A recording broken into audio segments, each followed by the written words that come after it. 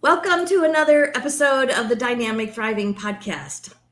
This is season 2, which is Unmuted Voices. And I am Marianne Pack, your host, spiritual medium, author, publisher, and joy advocate, guiding you into all things life transformational. And today I have my beautiful guest, Elizabeth Hill, with me, and we are going to talk about her story of unmuted voices. Welcome, Elizabeth. Oh, it's so good to see you, Marianne. I love having this be my first call of the day. Talking with you is such a joy.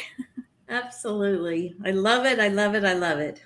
So again, we're talking about unmuted voices, but it's not necessarily a physical thing. You may be able to use your voice in different ways, but are you really expressing your life, expressing who you are in the world authentically and as your own sovereign, ruling and guiding your life and listening to your intuition and expressing it? So you may be really good expressing in words, but you may not use your voice, or you can, express life in different ways, but we're not always true to who we really are. And so this Unmuted Voices encompasses all of that. And we're going to jump right in, Elizabeth. And when did you realize that it wasn't safe to really speak up, and you needed to mute your voice? Well, when was that you kind of realized, ooh, this isn't safe? I've got to kind of pull back and play small here. Well, I think I can think of a few different times in my life, but probably the biggest one was being raised as a Jehovah's Witness, where you really cannot express an opinion that differs from what the doctrine is. If you would express an opinion that was different, I mean, you'd actually be pulled aside and brought down to the basement with elders, and they'd say, okay, so some of your beliefs are, they are apostate beliefs. They would be identified as something dangerous. And then people would, you wouldn't be allowed to talk to you if it was something where you thought differently than what the belief system was. Right. So that, and I don't think I really realized this until you asked the question that way. That's probably the first time that happened. Because before that, I was very, very loud talking to everybody. I was the little kid when I was like 3 or 4 that talked to everybody I could see. And that's kind of the way that I was. And then gradually it did. Yes, I chose my things to speak up about. I did. And did talk back to some elders in certain circumstances. But that is the first time that I realized that, this really isn't safe. I could lose all of my friends if I spoke out in this way. Absolutely. I can relate to some of that with my story. But so what were those indoctrinated beliefs that really that you were taught that made you, what were some of those actual indoctrinated beliefs? Because for you, it was on a religious side. Sometimes it's not religious at all. Maybe it comes from your family. You only do this a certain way, and you have to live small in that box, or you suffer the repercussions. Or it might be your society or your culture. But, what were those indoctrinated beliefs that affected you? Well, I mean, a few things there are specific things that, like, no one could be bisexual or gay. And if you said that it was okay, that's not all right. Right. So it's that's one thing. But it would be any kind of thing that was a doctrine that we like, if I said, actually, I think everybody goes to heaven instead of the 144,000 that, you guys have decided go to heaven. That's a thing that would have been, no, you can't believe that. That's not what we teach. But I think it's more of, there's some more like cultural things that were indoctrinated from there and from my family too. My mother didn't work outside the home. And so I didn't really ever expect even though my father never gave me that, my father wanted me to be prepared to work, and he would bring me to work with him and things like that. But I still, as an adult, feel guilty when my children are here and I'm working.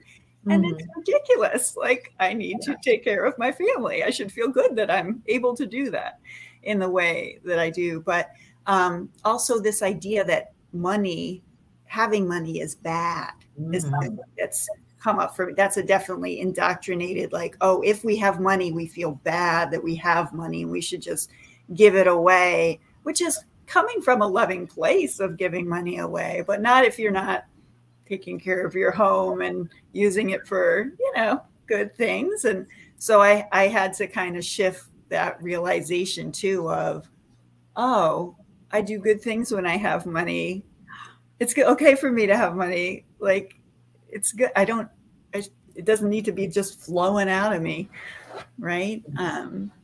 So Yeah, I so relate to that because that, you know, mommy staying home actually was very, you know, in my family, in the way my family interpreted the religious beliefs, you know, that mommies were supposed to stay home. Daddies were the only ones who were supposed to work mm, and make money. So mommies don't make money. Mommies stay home and take care of the kids and the hubby and the, you know, all that. So yeah, shifting that has been really difficult for me to allow myself as a woman, as a mother, as a wife, that I'm allowed to make money. mm, mm. And so, yeah, so I understand some of that indoctrination of how that could make you play small. And So, hmm, yeah, that also makes me think of, there was a real culture around not going to college and not going to mhm, school, like not preparing, which actually, as an organizational standpoint, when you look at it, that's making a whole group of people that are just dependent on you, like the mhm, structure of the organization, to learn, right? And so I wasn't preparing, even though I come from a very educated family. I come from a family that actually was, my great grandfather was president of a college, and a lot of the family worked at the college, right? So on my father's side, very educated. But I was not to go because there was like a pride in not going, that we mhm, didn't need it, that somehow we work like low jobs, and that, God loves us for that. Or mhm. something. Yeah, Um, yeah. yeah. So, Yeah, exactly. I mean, even my choice of college, I mean, I love the sciences, mm, biology and archaeology and stuff like that. As a little kid, I always said I wanted to be a mad scientist. And, you know, but sciences were a no-no to really study because those people were all atheists and they would take you away from God. yes. And so I couldn't choose that for college. So I chose a Bible college and I have a biblical studies degree instead of what I really wanted to study, the sciences. So Yeah. I totally relate to that as far as Yeah. you know. So having muted your voice, how Mm. did it affect like your relationships? Again, we talked about finances, you know, your career choice, maybe the college, your health, because health was a big issue for me. I created a lot of sickness in my body, or your spirituality. How did having to mute affect some of those things? I mean, it definitely it selected, helped me select my career. I mean, when I went to college to work with children, because I didn't, Mhm. that, and I liked kids. My main goal was to have children as an adult. And I'm Mhm. glad that was my main goal, because I have two fabulous children. But I didn't really even think about anything else, honestly, other than like growing up, having kids, and then, serving God, right? Whatever, however that shook out, that was the path. And so I went to college for that, and then ended up leaving. About a year and a half in, I stopped being a Jehovah's Witness and got adopted into the theater family. I started doing theater, which was my absolute passion. I loved it so much. So I ended up changing my major a few times. And I did theater and psychology. It was a double major. I studied psychology completely to help figure out my brain, and like what was going on in there, because I was severely depressed, unwell, wasn't sleeping, really had a lot of physical problems. I thought I was completely crazy.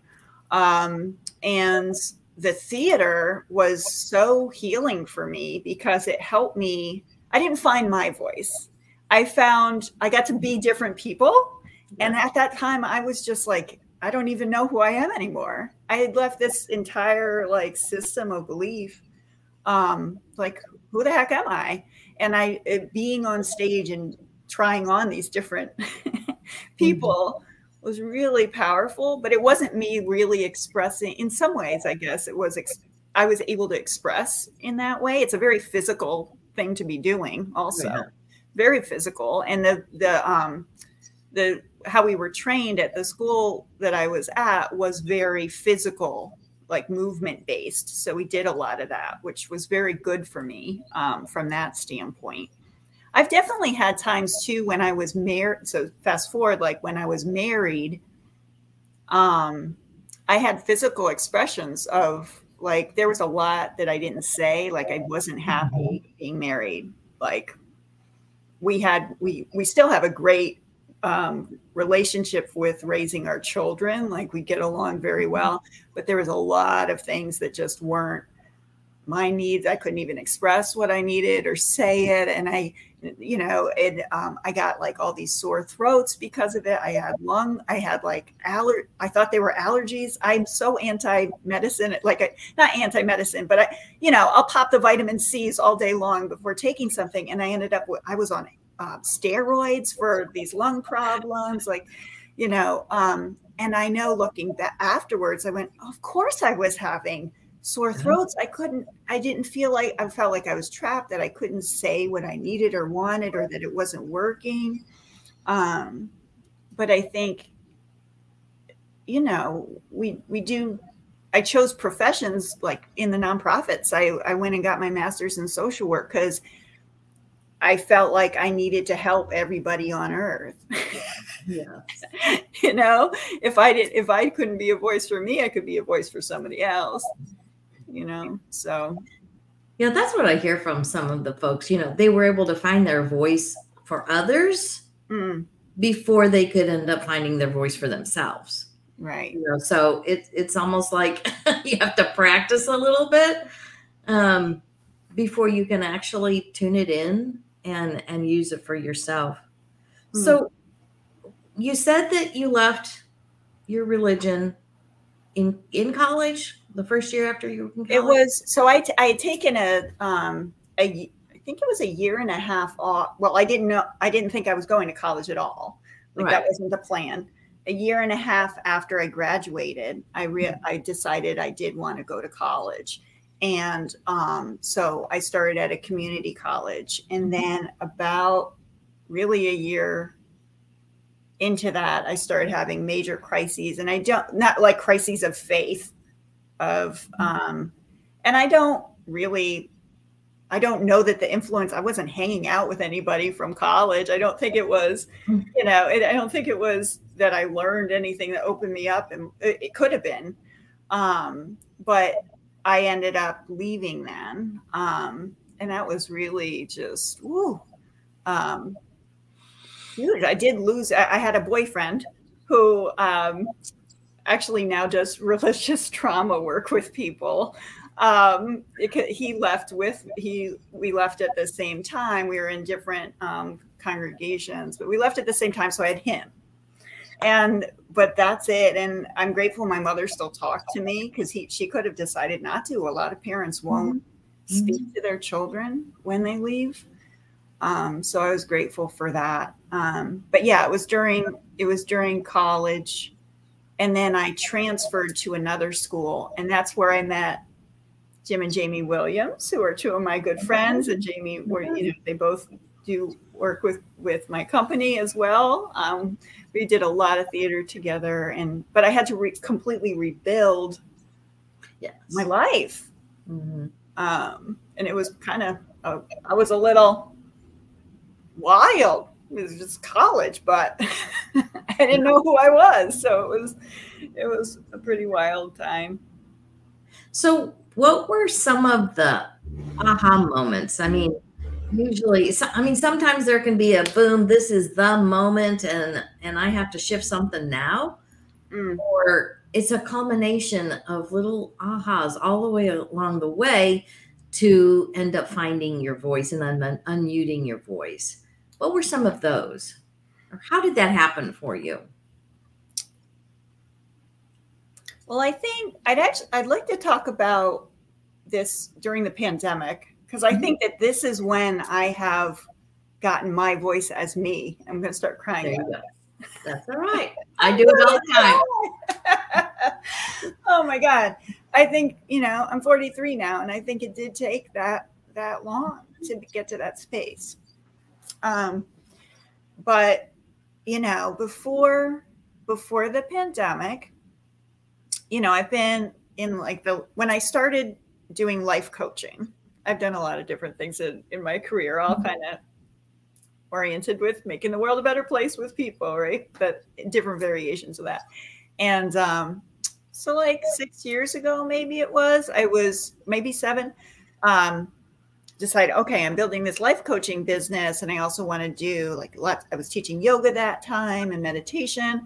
I need to start meeting people. And I started going to networking meetings, which was absolutely terrifying for me.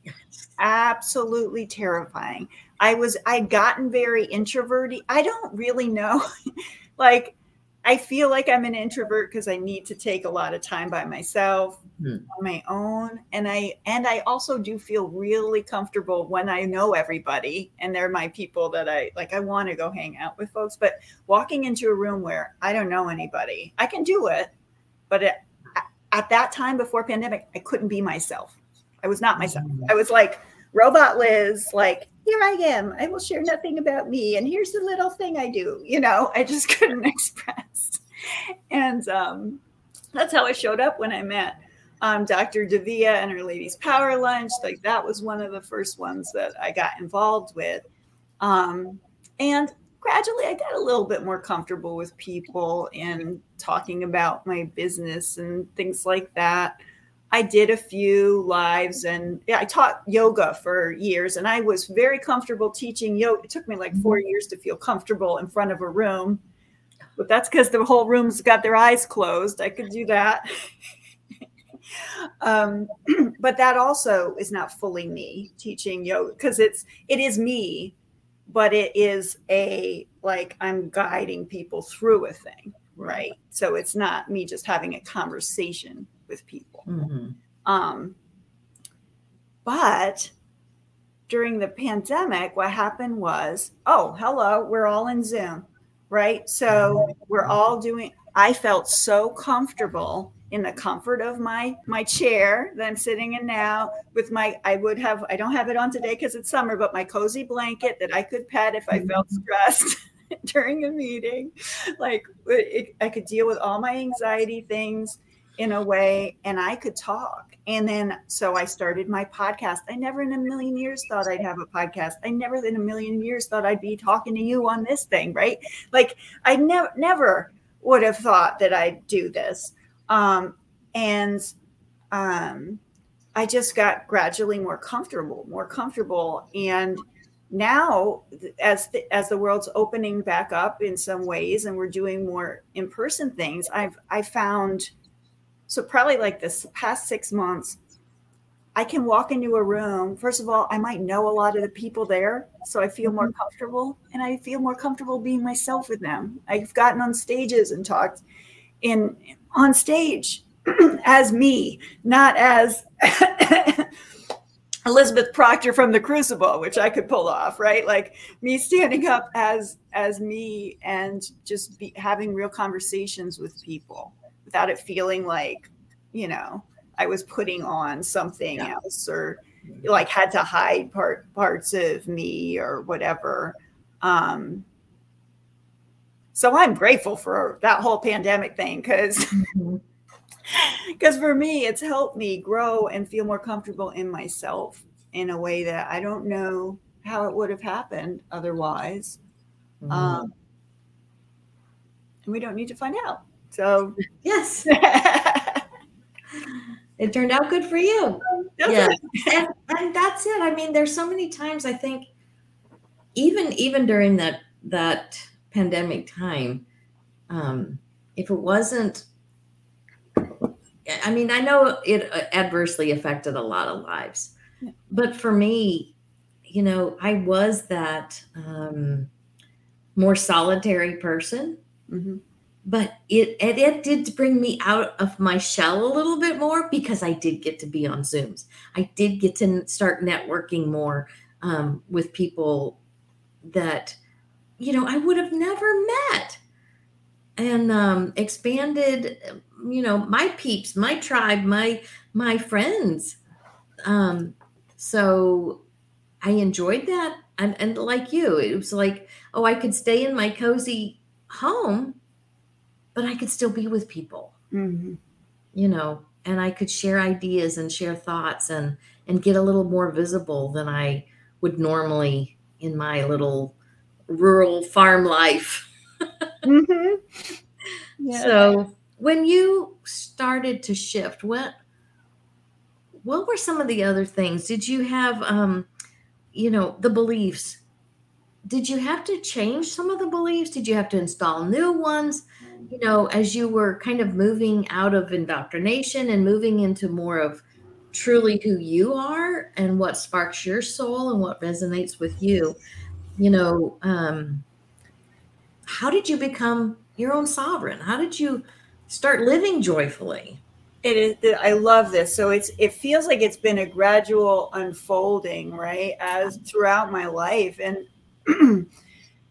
and I've shared this in several of my books. This idea of I feel like I've lived I don't know how many lives, like 7 different, completely separate lives as I've grown and changed, and it's all been a I mean, I feel like I get messages every day from my guides that, are just like there for me saying this isn't for you. I mean, I had a moment when I was in we call it the Kingdom Hall when you're Jehovah's Witness. That's where Mhm. the church, what the churches are called.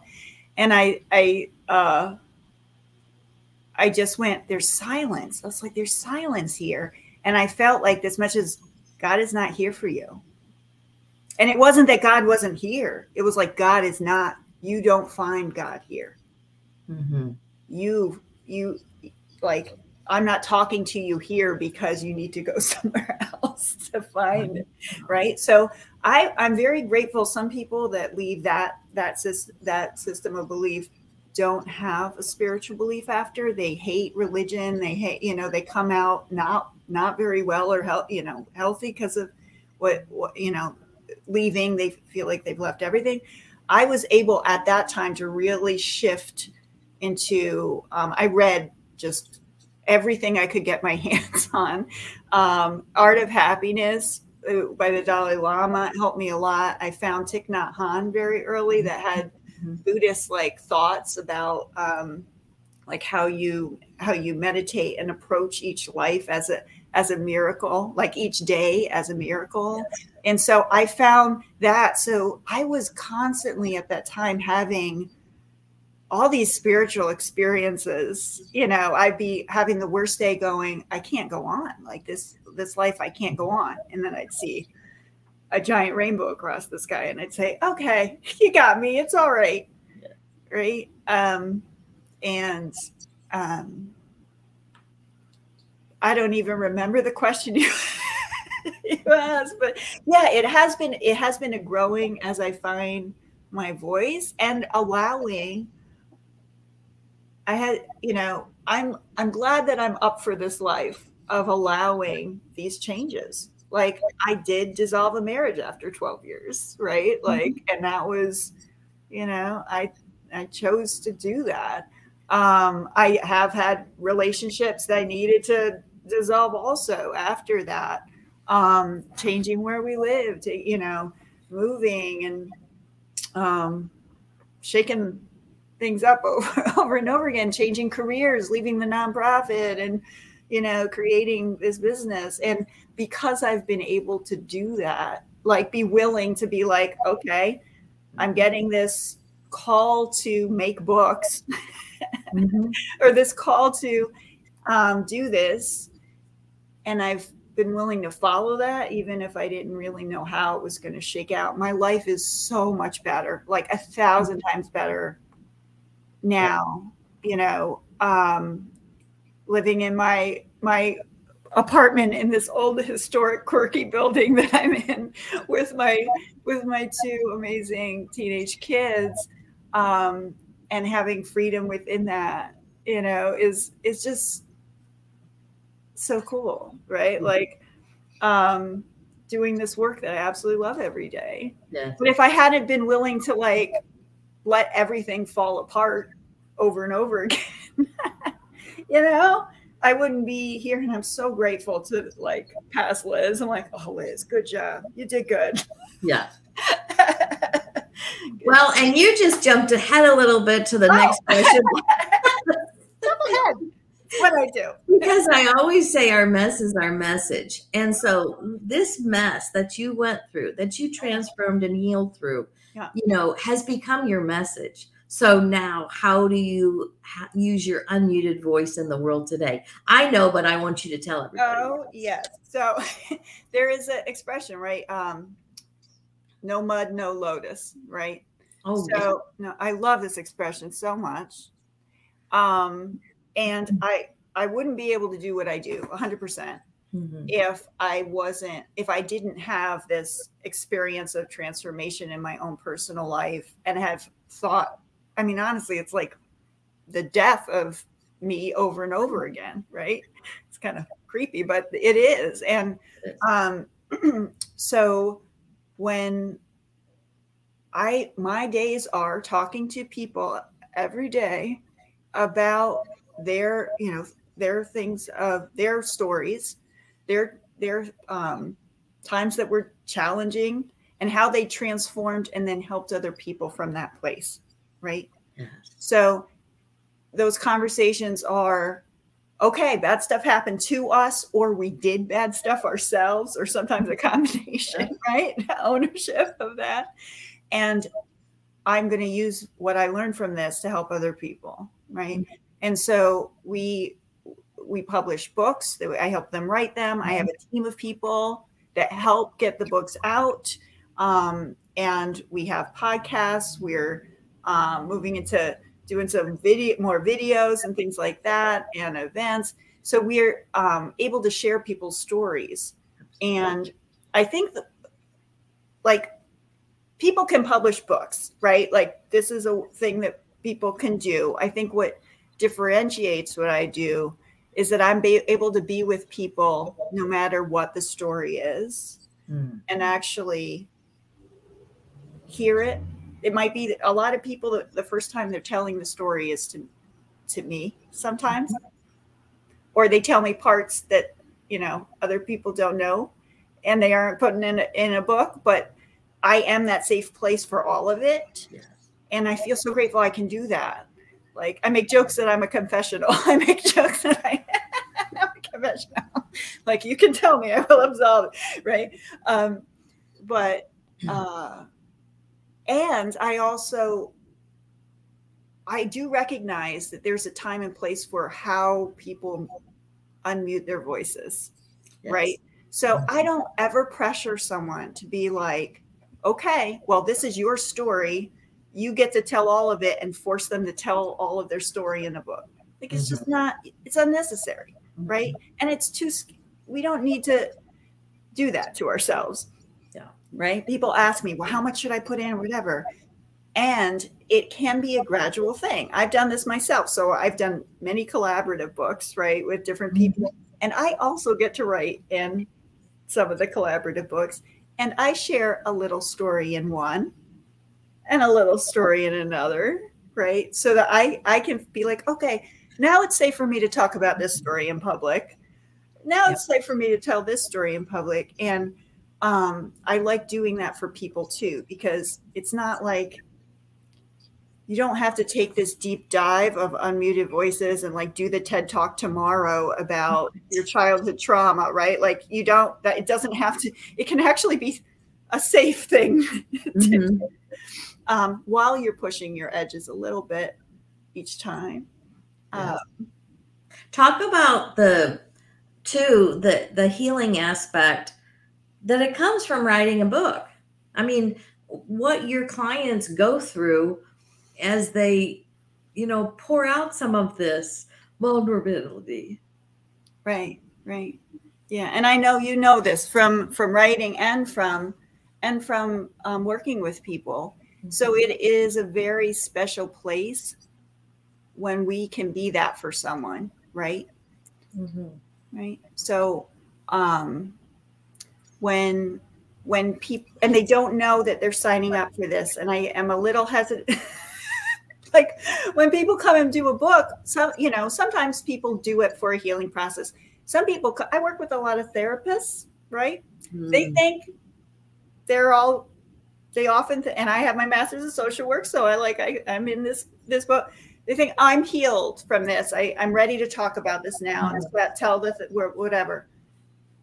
No matter what, when you go to write the story, it brings it all up again, and it does provide a space to heal it more, to realize, a lot of people realize things that, they think, I've had people that they come in kind of a victim-y place, which makes sense when you hear their stories, right? Like, oh man, these things happen. And then as they're writing, they actually come to a different place on that, which is really interesting to see. And then there's another level of healing when they go to tell the story. Because when you publish a book, when I first published my first book, I didn't want to talk about it. My family would ask me questions, and I was like, why are you talking to me? I don't want to talk about my book. I was very weird about it. So my next book, I got a little better at talking about it. But it's a whole other level of, the books we were putting out are about memoir, transformation, the darkest things we've been through, right?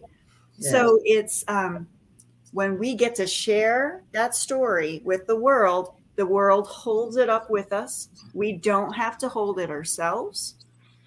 And it's, so much freedom and light is available in that space. Oh, totally. So cool. Totally. Yeah. That's always so, I love to hear those stories about, even, speakers that have been guests that have been on this podcast talking about unmuted voices. They'll peel back layers that they never dreamed they were going to talk about. And they'll tell me later, that wasn't the direction I thought I was going to go with my story. Right. It's just like another layer comes off, because we don't get a gold star or certificate and one and done. Here's your healed. You healed this area of life. So you got the certificate now. No. Yes. It's a journey. It's a constant, a spiral upward. Life is always a spiral upward. So we may come past that topic again, but we're at a higher level of healing. So then when we round the corner again, another layer gets peeled off and we go in a different direction. So I love that you are helping and holding the space for people to, share their story. Mention what your mission statement is, because I like your mission statement. Oh, yeah. So we're making the world a more loving and peaceful place, one book at a time. Yes. I adore that mission statement. Yeah. So this is how you can connect with Liz, greenheartliving.com. And it's also in the show notes for your convenience.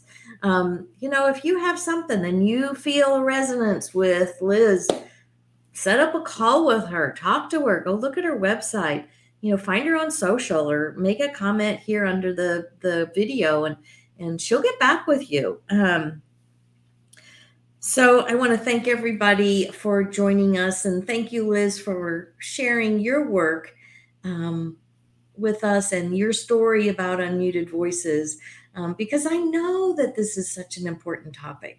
in the world. And you can find our website at wearejoybooks.com for all of the books that we are also involved in and what is offered as far as authors to come and work with us too. But again, I'm going to put up Liz's greenheartliving.com. It's a beautiful website, and she's such a gracious. I worked with her to publish my first book, and then she has graciously allowed me to help her in her business as I'm training under her and learning and picking her brain and getting to know the publishing industry. So I thank you so much, Liz. I appreciate you. Thank you. I'm very grateful for our partnership. Yes, yes, yes. Do you have any closing words of wisdom you would like to leave us with? Oh, just that if you feel called to write, answer that call. The world will give you every reason not to, yes. Right? It will give you millions of distractions. And please write the book that the muse is like sneaking up to you and saying, hey, here's the book. Because once you get that word back from people, once you've published and shared the story and people turn back to you and say, thank you for writing that, I needed that, every moment of writing is worth it. Absolutely. I love that. So thank you everyone for joining us. Thank you, Liz. I appreciate you taking your time to share your life and your love with us. And remember, everyone, you are joy, looking for a way to express. So you may want to contact us and help you express it with words into a book. Mm-hmm. We appreciate you. Love you all. Thanks. We'll see you next time.